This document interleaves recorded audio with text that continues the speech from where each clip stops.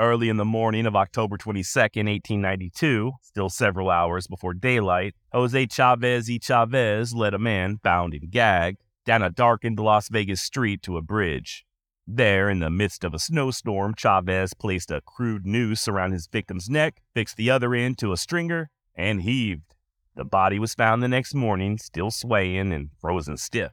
Who was the real Jose Chavez? We're going to take a look at that today.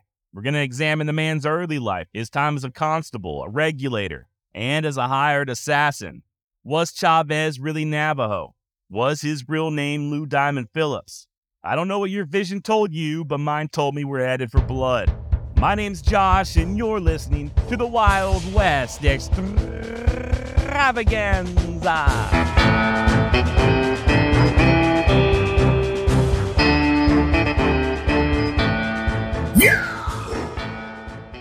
Jose Chavez y Chavez was born in Valencia County, New Mexico in 1851.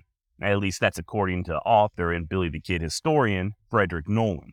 Other sources list Chavez as possibly being from Cebolleta in neighboring Cebolla County.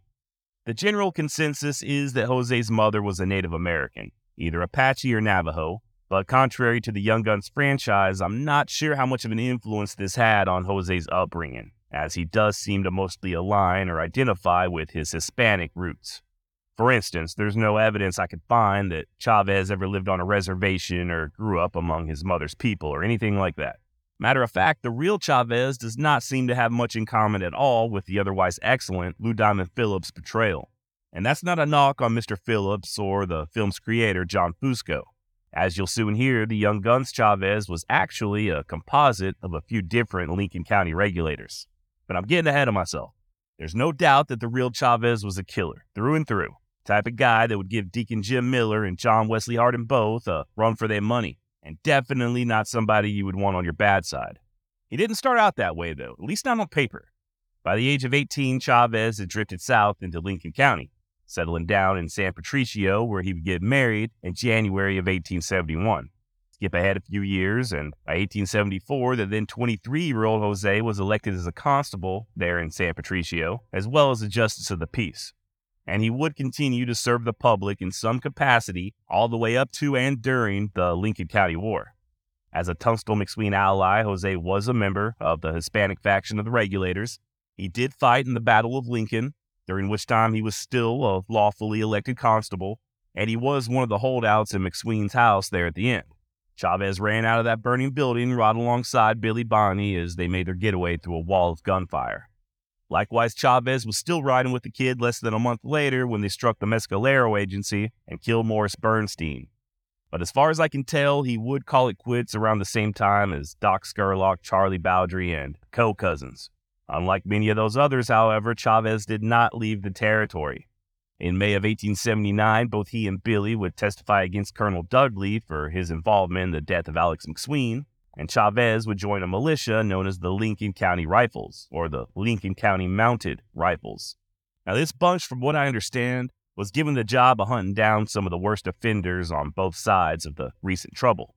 Their leader was Juan B. Patron, who I briefly mentioned last episode. I did find a roster of the Lincoln County Rifles, with Jose Chavez y Chavez listed, along with his salary. And other than Patron, who was the captain, it shows that Chavez and a handful of others were getting paid the bulk of the money, so I can only assume he was a very active member. So active, in fact, that there's stories of Chavez killing a man there in the Lincoln County Jail, a prisoner by the name of One-Eyed Joe Murphy. Not to be confused with No Eyes Tom Sullivan or Three Eyes Mick McDougal, or the very nasty yet relatively unknown, had both of his eyes, but one kind of looked off to the side while the others always had crusty eye boogers in them, Frank Flanagan. Now, I couldn't find out anything else about this One-Eyed Joe incident, but apparently in November of 1880, Chavez would once again run for the office of constable, only to be rejected at the polls. And rumor has it that this alleged murder was the reason. And this certainly would not be the last time that Chavez would kill while wearing a badge. Following the death of Billy the Kid, Chavez drifted on up to Las Vegas, where he may have had a bit of fun with one Robert Newton Ford, a.k.a. that dirty little coward that shot Mr. Howard. Story goes that Ford and Jose engaged in a shooting competition, with Chavez coming out on top. Not one to see an end to the festivities, Jose challenged Ford to another competition, only this one having much higher stakes. A proper duel that would see the two men shooting at each other as opposed to targets. Bob Ford declined and decided to leave town to avoid any further embarrassment, and to hopefully live another day. Is this story true? I got no idea. This is what smart people refer to as apocryphal, meaning that it's widely repeated yet has doubtful authenticity. Kind of like the story of Jesse James and Billy the Kid being friends. Bob Ford did indeed spend time in Las Vegas, New Mexico, though. He and another member of the James gang, Dick Little, talk about an unfortunate name, operated a saloon there in town, but for how long Ford was involved, I can't say. If you're ever in Las Vegas and you get a chance, visit the old Plaza Hotel, where at one point in time, Dick Little ran the billiards room and the bar. Now, this was in the mid to late 1880s, and as Chavez had done most of his adult life, he once again pinned on a badge, becoming a member of the police department in what was known as Old Town, the original Las Vegas that existed before the railroad. A lot of history there in Las Vegas. It was first laid out on the Santa Fe Trail and was a welcome reprieve for supply trains headed west. And when the railroad made it there in 1879, the town grew into one of the biggest trade centers between San Francisco and Independence, Missouri. This was the for real Wild West. In addition to Jose Chavez and Billy the Kid and Bob Ford, you also had guys like Doc Holliday and Dave Rudaball and Wyatt Earp all call the town home, even if just for a brief period. According to historian Ralph Emerson Twitchell, quote, "Without exception, there was no town which harbored a more disreputable gang of desperados and outlaws than did Las Vegas." End of quote. And when it comes to disreputable desperados, a man by the name of Vicente Silva certainly topped the list. Respected businessman by day and head of the mafia-like organization known as La Sociedad de Bandidos by night. Now, Silva, who, according to most sources, was born in 1845, became an outlaw at a very early age. The New Mexican headed to Wyoming and worked as a vaquero before running off with another man's wife, allegedly killing and beheading the jealous husband in the process. Through a stroke of good luck, Vicente stumbled upon ore in southern Colorado and ended up raking in quite a bit of dough with a small silver mine. That being the case, when he finally arrived in Las Vegas, Silva did so in style, as a man of means and capital. Vicente opened up a drinking establishment there in the plaza, dubbed the Imperial Saloon, and soon found his way into the good graces of the more genteel townsfolk. The Imperial quickly became one of the more popular places in town, packed plumb full of cowboys, cattle buyers, and sheep herders on most any given night. However, when the cattle and wool business began declining in 1887, so did Silva's steady income. Already accustomed to a somewhat extravagant lifestyle, Vicente simply returned to the bandit ways of his youth, just in a more organized fashion. His band of thieves and killers, using the saloon as a headquarters, terrorized New Mexico and southern Colorado for around 5 years without so much as anybody raising an eyebrow at Silva. Not only was he very generous and handed out donations to churches and charities, but the gangster even offered up his services to help put an end to the rampant crime. Dude just had everybody bamboozled. And Silva really did run a tight ship. This was no sloppy band of outlaws. Vicente held court, literally, there at the Imperial, as his men kept him abreast of their various endeavors. Hell, the gang even had an official treasurer and a general manager, sort of like your modern-day motorcycle clubs. But you know what they say, right? There ain't no damn honor among thieves. Using his ill-gotten profits, Vicente purchased a ranch about 30 miles north of Vegas that his gang would occasionally use as a temporary holding place for stolen livestock. Well, sure enough, one of his men, Patricio Mays, was tracked to Silva's ranch and caught red-handed, right there in the lots, with stolen horses. He was arrested and, fearing execution, began squealing like a canary. This was in October of 1892, and the authorities let Mays go, allowing him to continue mingling with Vicente and his men, hoping to build more of a case. You know how it'd be on them streets, though. Vicente got word and called a meeting at the Imperial. The entire gang was there, including our very own Jose Chavez, and they held a trial, found Mays guilty of being a turncoat, and sentenced him to death. And yeah, the job was given to Chavez and 2 other crooked Las Vegas policemen. As described in this episode's intro, they led Patricio down the street and lynched him from a bridge over Galenas Creek. Vicente Silva, with the heat now on, fled town and hid out in the hills.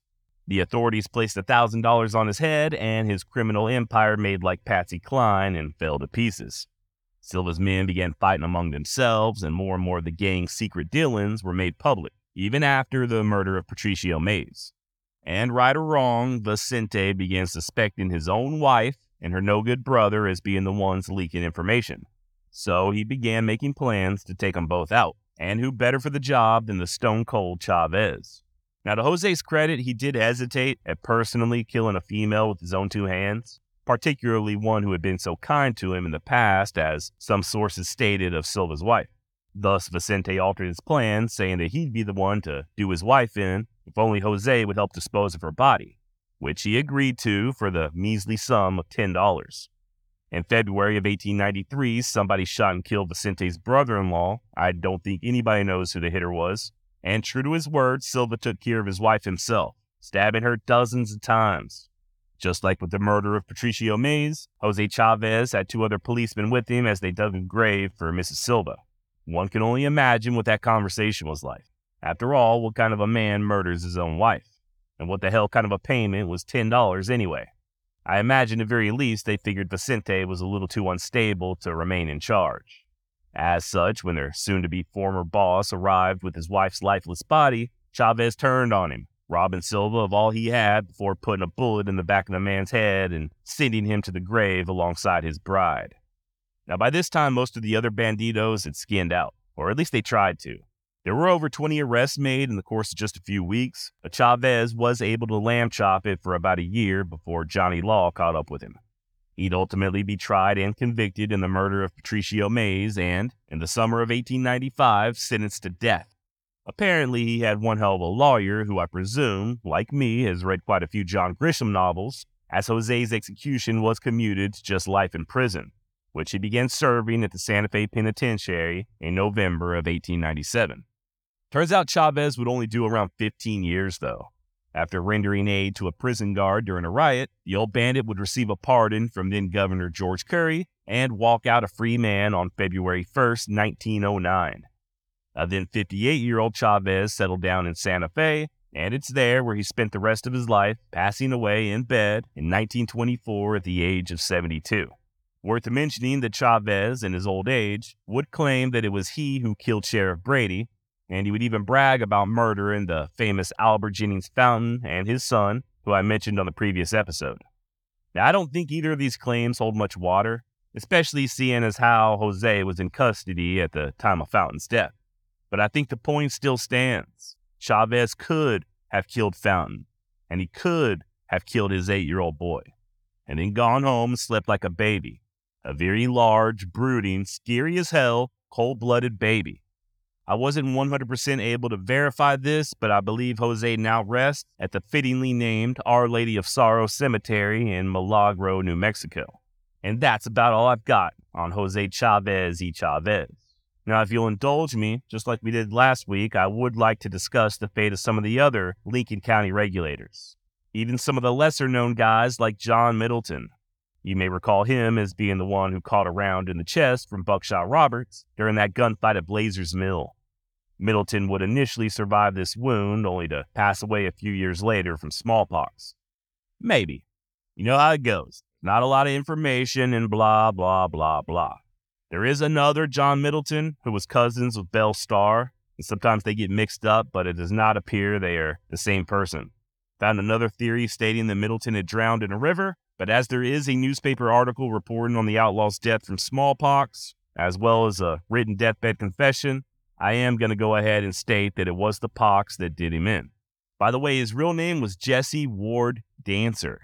Whichever way it shook out, I think it's safe to say that this particular regulator would not live to see old age. And neither would his brother-in-arms, Ab Saunders. Ab was pretty badly wounded as well, in his leg, during the same ambush that saw Frank McNabb killed. And although Saunders would somewhat recover and move to Colorado with the co-cousins, that leg wound of his just kept dogging him. So much so that he would make a trip all the way to San Francisco seeking medical attention, but sadly die while on the operating table in February of 1883 at just 31 years of age. Eugenio Salazar was much more fortunate. Despite being shot twice during the Battle of Lincoln, Salazar would live all the way to 1936. Now, in the Billy the Kid series, I mentioned that Eugenio was just 15 years old during that battle. but that may not be accurate. If I'm not mistaken, his descendants claim he was born in 1858, which would have made him even older than Billy Bonney at the time. As far as I know, Salazar kept his nose clean following the kid's death, farming in Lincoln County and raising a family. His original headstone still stands, upon which is inscribed the words, "Pal of Billy the Kid." Earlier, I alluded to Lou Diamond Phillips' portrayal of Jose Chavez as being a sort of a composite of several different people, one of whom, according to franchise creator John Fusco, was former Lincoln County regulator and Native American Fred Waite, who you would already know about if you subscribe to my newsletter. Hint, hint. Link in the show notes to the article I published on Waite back in early March.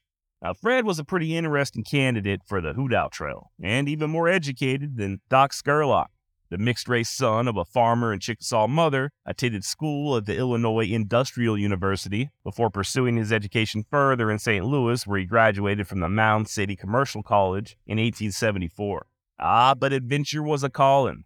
In 1875, Waite, then around 22 years of age, decided to head west and try his hand at being a cowboy. Originally bound for Colorado, Fred instead found himself in New Mexico working for the legendary John Chisholm, just like everybody else. And it really does seem like everybody worked for John Chisholm, right? There's a good reason for that. His ranching empire was massive, kind of like my penis. They didn't call him the cattle king of New Mexico for nothing. By late 1877, however, Fred secured a job with a Lincoln County newcomer by the name of John Tunstall, and, well, I don't have to tell you how that turned out. But I'm going to anyway. Following Tunstall's murder in February of 1878, Waite would join Billy and the others in a quest for vengeance and consequently become a very active participant in the Lincoln County War. Thankfully, the young outlaw saw the writing on the wall, as well as his name printed on a murder indictment, and wisely chose to leave New Mexico. Waite moved back to Indian Territory and lived out the rest of his days in peace, raising a family and working as a rancher, federal lawman, and even an elected representative of the Chickasaw Nation. Hell, by the time of Fred's death in September of 1895, he was the Attorney General for the entire Chickasaw tribe. If only he could have convinced his pal Billy to join him. Remember Robert Weidenman, employee of John Tunstall and Deputy U.S. Marshal? Yeah, me neither. This poor bastard, just from what little I've read about him, he does not appear to be very popular. Described by Robert Utley as a pompous blusterer and a busybody, nevertheless, Weidenman was a friend of John Tunstall. He was present when the Englishman was murdered, and he was a Lincoln County regulator. Weidenman would testify against Jesse Evans in 1878, and then, just like Fred Waite, promptly get the hell out of New Mexico altogether. Rob spent some time in London, England, paying his respects to the Tunstall family before moving to New York and getting involved in politics. Ugh. Weidenman died there in the Empire State in 1930 at the grand old age of 78. Next up, we got Henry Newton Brown. This is a good one. If I had any sense at all, I'd turn Brown's story into its very own episode. Too bad I'm ignorant. An orphan from Missouri, Henry punched cattle prior to the Lincoln County War, worked for John Tunstall, and was an active participant in the hostilities. Just like Fred Waite, Brown helped murder Sheriff Brady, and he was present for the gunfight at Blazer's Mill. However, when what was left of the regulators trailed all them stolen horses over to the Texas Panhandle, Brown decided to stay behind and make Tascosa his home. He would even become a lawman there, albeit temporarily. Evidently, Henry had a bit of a temper, and he kept getting into fistfights with the townsfolk. As such, he found himself quickly out of a job. He then drifted up through Indian Territory before finally, in 1882, landing another job in law enforcement, this time as the Marshal of Caldwell, Kansas. Now, Caldwell was a rough town, but Henry and another outlaw turned lawman, Ben Wheeler, made quick work of it. Brown did such a bang-up job that the grateful citizens gifted him with a fancy engraved Winchester rifle, one which he put to use about a year later when he dispatched a feisty gambler by the name of Newt Broyce. Everything was going hunky-dory. Brown even got married to a nice young lady, one with a college education no less, and was lauded by many as one of the most effective lawmen they had ever seen. But I reckon old habits die hard, and sometimes that easy money is just a little too tempting. In the spring of 1884, Henry Newton Brown and Ben Wheeler left Caldwell saying they was headed to the territory to track down a wanted killer. Truth was, they were just trotting on up to the town of Medicine Lodge, some 70 miles to the northwest, to rob the damn bank. And it was a total and complete shit show. 2 bank employees got killed, and the 2 lawmen, with another couple of outlaw accomplices they picked up along the way, fled town under a hell of gunfire, completely empty-handed. They weren't able to even steal 1 damn red cent, and they left 2 dead people in their wake. Brown and company were pursued and arrested just a few miles outside of town. Once back in Medicine Lodge and behind bars, Henry penned what I imagine was a very awkward to write letter to his young bride. "Darling wife, I am in jail here. 4 of us tried to rob the bank, and 1 man shot one of the men in the bank. I want you to come see me as soon as you can. I will send you all of my things, and you can sell them, but keep the Winchester. It is hard for me to write this letter, but it was all for you, my sweet wife, and for the love that I have for you. Do not go back on me. If you do, it will kill me. Be true to me as long as you live, and come to see me if you think enough of me. My love is just the same as it always was. Oh, how I did hate to leave you last Sunday evening, but I did not think this would happen. I thought we could take the money and not have any trouble with it, but a man's fondest hopes are sometimes broken with trouble. We would not have been arrested, but one of our horses gave out and we could not leave the man behind. I do not know what to write. You're the best you can with everything. I want you to send me some clothes, sell all the things you don't need, and have your picture taken and sent to me. If a mob does not kill us, we'll come out all right after a while. Maud, I did not shoot anyone, and I didn't want the others to kill anyone. But they did, and that's about all there is to it. Now, my darling wife, goodbye." Signed, H.N. Brown. And Henry may have fibbed there a little, as he is named by many sources as the one who actually killed the bank president, Wiley Payne. What's more, Brown weren't no tenderfoot. He had spent plenty of time in rough territory, and he knew full well that his mention of a mob weren't just idle talk. Sure as shit they were coming as soon as the sun went down. And you bet your ass that when they did, the prisoners were ready. They had all shimmied out of their shackles, more or less, and as the vigilantes busted in, they made a run for it. It was all for naught, though. As Henry Newton Brown was making his getaway at just 27 years of age, he received both barrels from a shotgun at damn near point-blank range. Wheeler likewise was cut down, but lived long enough to be summarily hung from a nearby elm tree that very night, along with them other 2. And as it turned out, Henry's darling wife does not appear to have remembered him fondly. She moved to Indiana, remarried, and years later, when she wrote her biography, barely mentions her first husband, writing simply, quote, "Mr. Brown passed away many years ago," end quote. So there you go on Henry Newton Brown. But I can hear you right now. Josh, what about Billy's other compadres, the ones that got arrested with him over at Stinking Springs?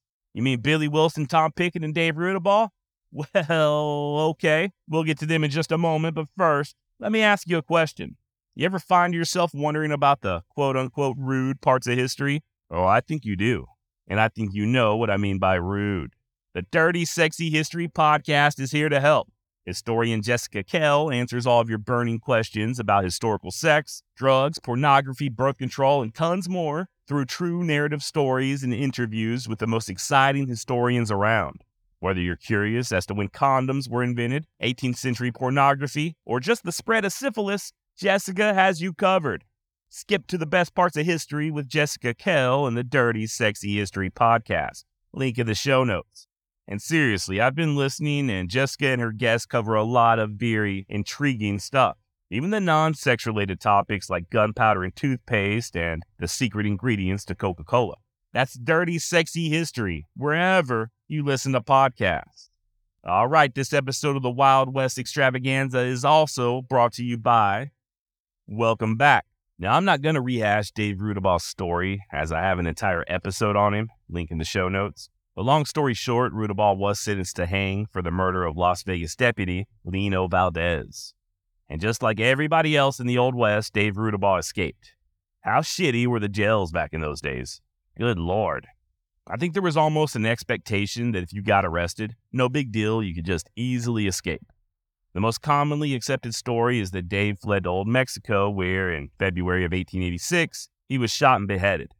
Once again, check out that episode I did on Dave Rudabaugh for all the juicy details. This guy really was like the Forrest Gump of the Old West. He was just involved with everything. But what about Tom Pickett and Billy Wilson? Following their arrest at Stinking Springs, Pickett was released on bail and disappeared into the wind. Wilson would stick around long enough to receive a prison sentence, but would escape after just doing about a year. Or was it 7 years? Or did he escape before his sentence even began? As always, the truth is hard to come by, and in the case of Billy Wilson, I didn't really have time to dive headfirst into the man. No offense to Dave Rudaball, at least not as much as I would prefer to. I am hoping to revisit both him and Tom Pickett in the future, as what I did find out was more than enough to pique my curiosity. For instance, there's a possibility that both men returned to Lincoln County, New Mexico, where, in 1884, they allegedly participated in a quadruple murder. Story goes that the two outlaws, along with a couple of other reprobates by the name of Pony Williams and Yank Bill, were on a several-day drunk over in Seven Rivers when they noticed 9 Hispanic laborers approaching town on foot. The workers, all of them unarmed, had come to restock up on supplies. At least that was the plan before the intoxicated bandits stepped out of a cantina and opened up fire unprovoked, killing 4 of the men and sending the rest running for their lives. Wilson, Pickett, and them other 2 were all charged with murder, and a price was put on their head, $500 per man. Hell, even Pat Garrett was sent in to hunt the murderous dogs down. But as fate would have it, nobody would ever be held accountable. Now, when I first learned of this, my initial thought was, of course not. Think of everybody we've just discussed over the last couple of episodes, and how many of them on multiple occasions either eluded capture and conviction altogether, or if they did get locked up, they just simply escaped. As much as I despise mob justice, and I do despise it, I also understand it. Take Henry Newton Brown, for example. The citizens of Caldwell knew that if they did things by the book and brought the corrupt lawman to trial, he'd have a better than even chance at just walking. And if by some strange occurrence he was sentenced to jail or to away at a hangman's noose, he'd escape like everybody else. So the idea of Pickett and Wilson taking part in a heinous murder and never facing justice does not surprise me, especially considering that the victims were Hispanic. However, as I dug a little deeper, turns out that this incident may have not occurred at all. The crime, as previously described, was first reported in various newspapers across New Mexico in mid-January of 1884. A week or so later, however, retractions were printed stating that only 1 man was killed as opposed to 4, and not only were Tom Pickett and Billy Wilson innocent, but they weren't even in the damn territory. By the way, Wilson's real name was more than likely David Anderson. At least that's the name he was living under at the time of his death. The Ohio-born Wilson, or Anderson, who also went by the name Doc, or at other times Buffalo Billy, appears to have changed his name to Billy Wilson before traveling to New Mexico. And evidence does suggest that he began his criminal career earlier than that, up in Kansas with Dave Rudaball. Once Wilson escaped from jail following his arrest at Stinking Springs, it appears that he went back to using the name David Anderson and just kind of settled down. Got married, had some kids, even became good friends with his old nemesis, Pat Garrett. Indeed, it was Garrett who worked it out so that Wilson got himself a presidential pardon for his role in that counterfeiting operation back in the day. From there, Billy, or David, or whatever the hell his name was, went on to become the sheriff of Terrell County, Texas, as well as sometimes working as a customs inspector. And by all accounts, Sheriff David Anderson was both capable and highly respected. He still held the position of sheriff in the summer of 1918 when he got word of a disturbance at a train depot in nearby Sanderson. Seems that a damn drunk by the name of Ed Valentine had been running amok and scaring the respectable folks. Former outlaw Billy Wilson, now Sheriff Anderson, dutifully arrived to confront the menace, and it cost him his life. Valentine scurried into a nearby shed and shot Anderson in the chest. The lawman died within an hour, and Ed Valentine was quickly strung up by the tax-paying citizens of Sanderson. Tom Pickett would last a little longer, and just like Wilson, Tom pinned on a badge, working as a U.S. Deputy Marshal later in life. Unlike Billy, Tom was not a stranger to that particular weight on his chest, having worked on the other side of the fence as a lawman in Las Vegas before transitioning to a life of crime. And whereas Billy Wilson settled in Texas, the Texas-born Pickett chose Arizona as his new home. And I hate to be a broken record here, but there's not a lot of solid information available on Pickett. You know, something I brought up on the Dave Rudaball episode that I think applies to nearly everybody we're discussing today. If a man or a lady were looking for a topic to research and write a book on, you could do a hell of a lot worse. I truly believe the information is out there. It's not going to be easy to find. You'll have to travel around to different dusty locales, spend hours upon hours picking through old records and staring down into a microfilm reader, but I think it would be very interesting to see what turns up. A full-length book on Jose Chavez, for instance, would be a big hit, I think. And I also think the same is true for Wilson and Pickett. I don't have time to do it myself, though, or the money.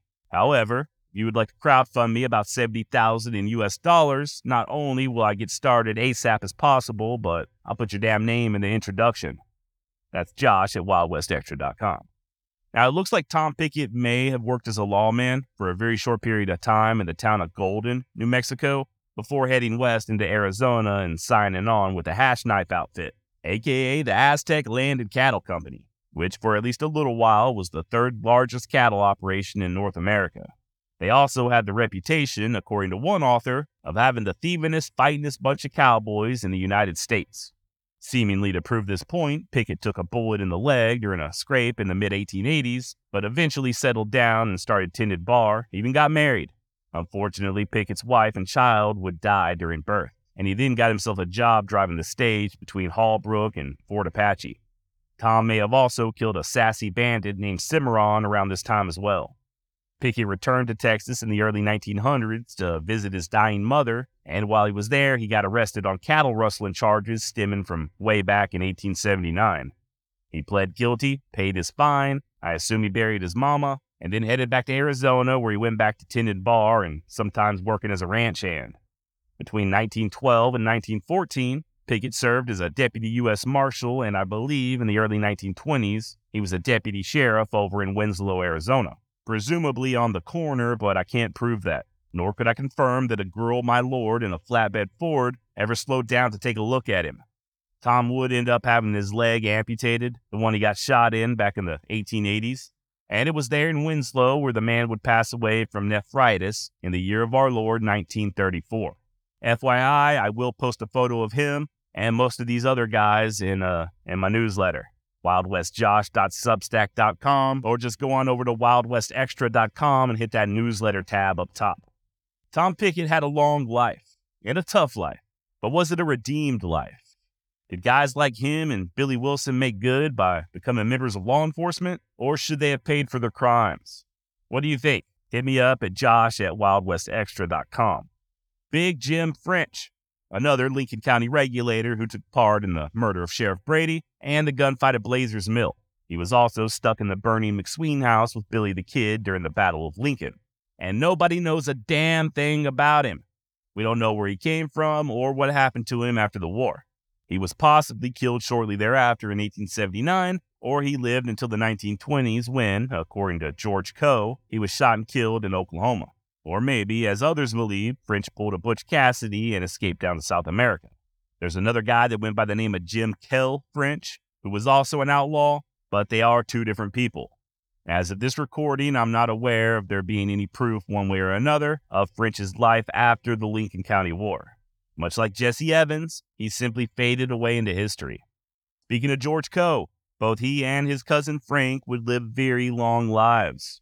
Following the Lincoln County War, the pair headed up to Colorado, but they would soon return to the land of enchantment.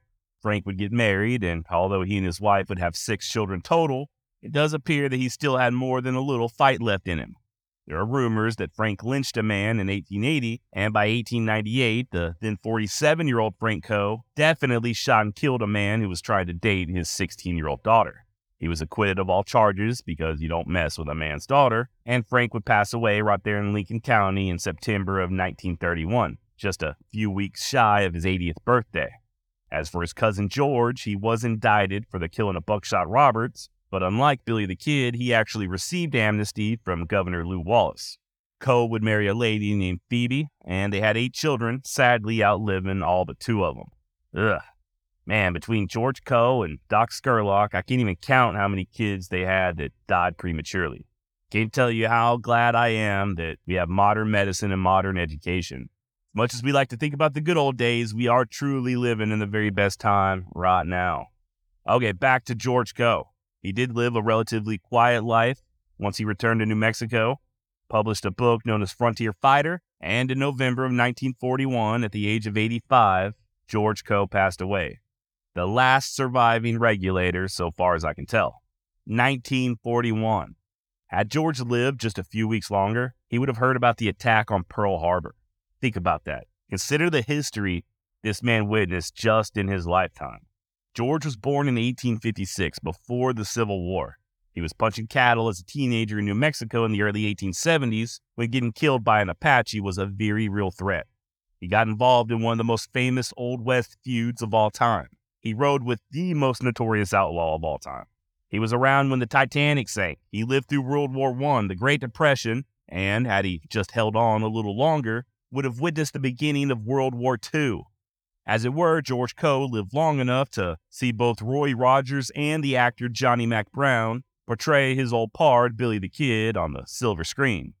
And just to put a little more perspective on it, because you know just how much I love talking about how this shit really wasn't that long ago, Bob Dylan, who would later go on to act in the movie Pat Garrett and Billy the Kid, the guy who wrote the soundtrack for that movie, was already alive when George Coe passed away. So was Neil Diamond, Martha Stewart, Bernie Sanders, and Nick Nolte. Now, if I'm not mistaken, everybody I just listed is not only still alive, as of this recording, but still active as far as work-related projects go. And hell, one of them smoked weed with Snoop Dogg, Martha Stewart, and they were all sucking in air, hearts beating, at the same time as George Coe. That's how close we are to the Old West. And I think that's about all I've got on the various pals and associates of Billy the Kid. There will be a full-length episode coming out soon on Pat Garrett, just not next week. I think we need to give New Mexico a breather, at least for a moment. That being the case, next Wednesday, we'll be discussing somebody who I'm almost certain you've never heard of. I'm not going to give any hints, but I didn't even know about this guy until very recently. And it was also a listener-suggested topic, so please, keep those coming. I have been chided over not discussing Billy the Kid's body count in the recent series on Billy the Kid. Link in the show notes for that series. And honestly, when it comes to Billy's body count, bro, I don't know. You had Paulita Maxwell for sure. There were several other women there at Fort Sumner. Billy had girls everywhere, though. San Patricio, Las Vegas. I'm sure he had a few in Mesilla. It would be impossible for me to determine the dude's body count. I don't even know my own body. Oh, not that kind of body count. You meant how many people did he kill? Okay. Let's see. Well, Billy killed Wendy Cahill in Arizona. That was body number 1. He was present when McCloskey and Buck Morton and Frank Baker were killed. But did he pull the trigger? Nobody knows. But let's pretend he did. That would make 4. The kid took part in the murder of Sheriff Brady. Did any of his bullets find the sheriff? Once again, nobody knows, but let's assume they did. That makes 5. One of Brady's deputies was also killed, but I believe it has been proven that Frank McNabb dropped the hammer on that particular body. Billy was there for the gunfight at Blazers Mill, but it was Charlie Bowdry's bullet who did Buckshot Roberts in, so that doesn't count. I don't know that the kid killed anybody during the Battle of Lincoln, but he was present for the death of Morris Bernstein afterwards. Once again, we know that he did not pull that trigger. We're still at 5 bodies. He killed Joe Grant over at Fort Sumner. He possibly killed Jimmy Carlisle, although he denied doing so. Let's go ahead and give him Jimmy, though. That brings us to 7. And then, of course, you've got deputies Bob Ollinger and James Bell. As far as I know, that's it. So, 9 bodies. Could the number be higher? Sure. We just don't know about any other killings. Or at least I don't know about any others. If you do, you have a different number, josh@wildwestextra.com. I have gotten a few comments from people asking me what I think happened to Billy the Kid as far as how he really died. And once again, I have no idea.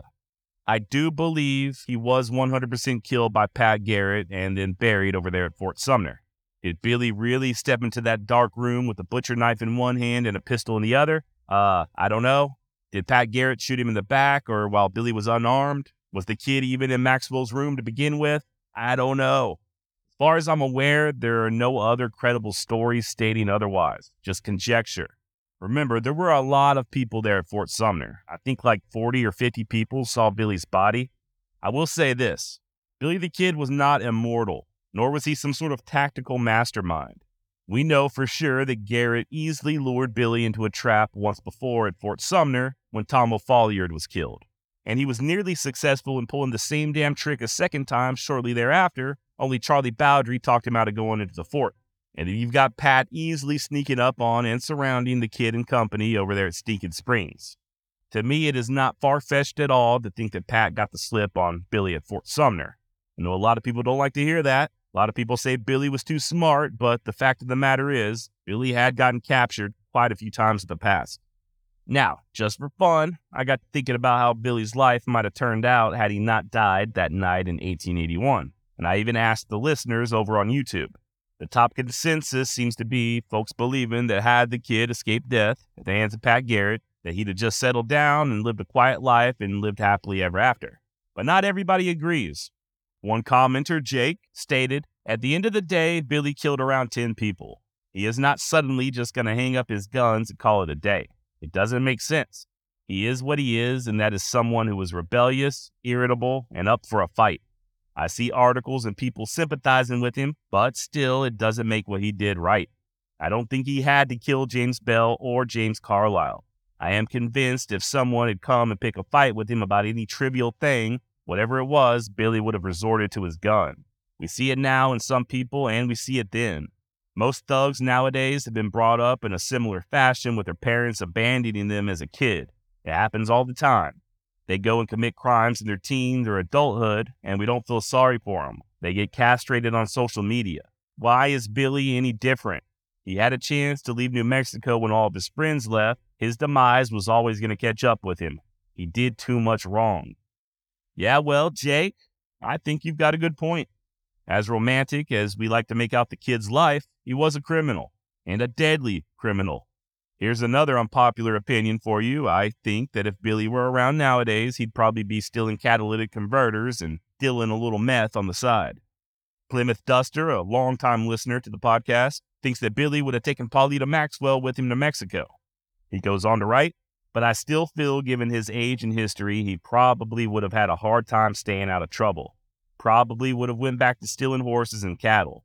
Might have ended up doing something like the Cochise County Cowboys, driving stolen cattle and horses from Mexico into Arizona, and then stealing cattle and horses in Arizona and taking them to Mexico to sell." Yeah, once again, good point, Plymouth. Then you got Danny chiming in. Same as before, only later rather than sooner. Live by the sword, die by the sword.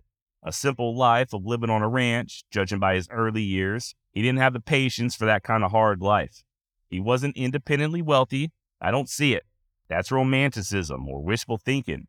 He was a little more clever than Rudaball. Being young and impetuous. Look at Danny with that $5 word, impetuous.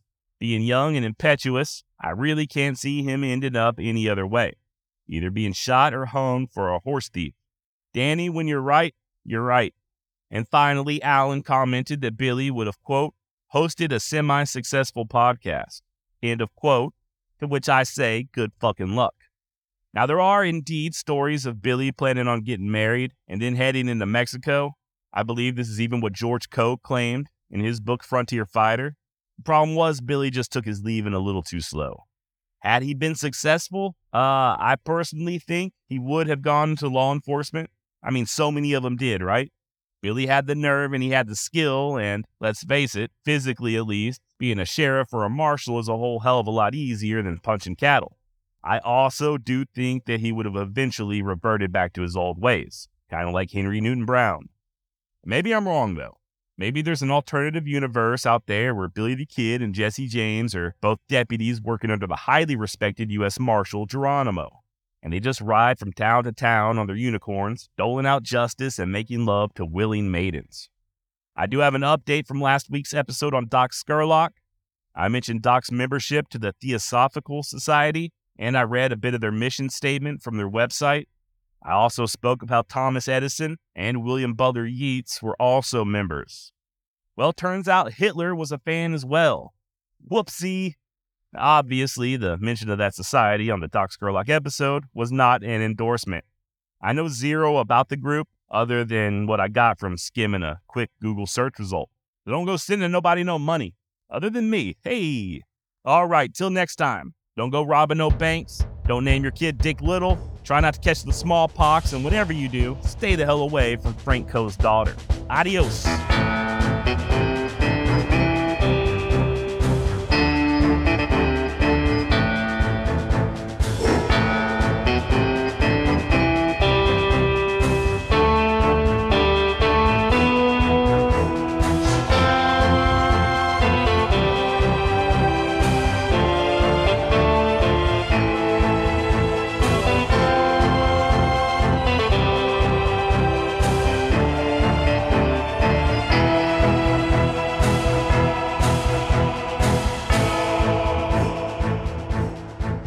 Martha Stewart.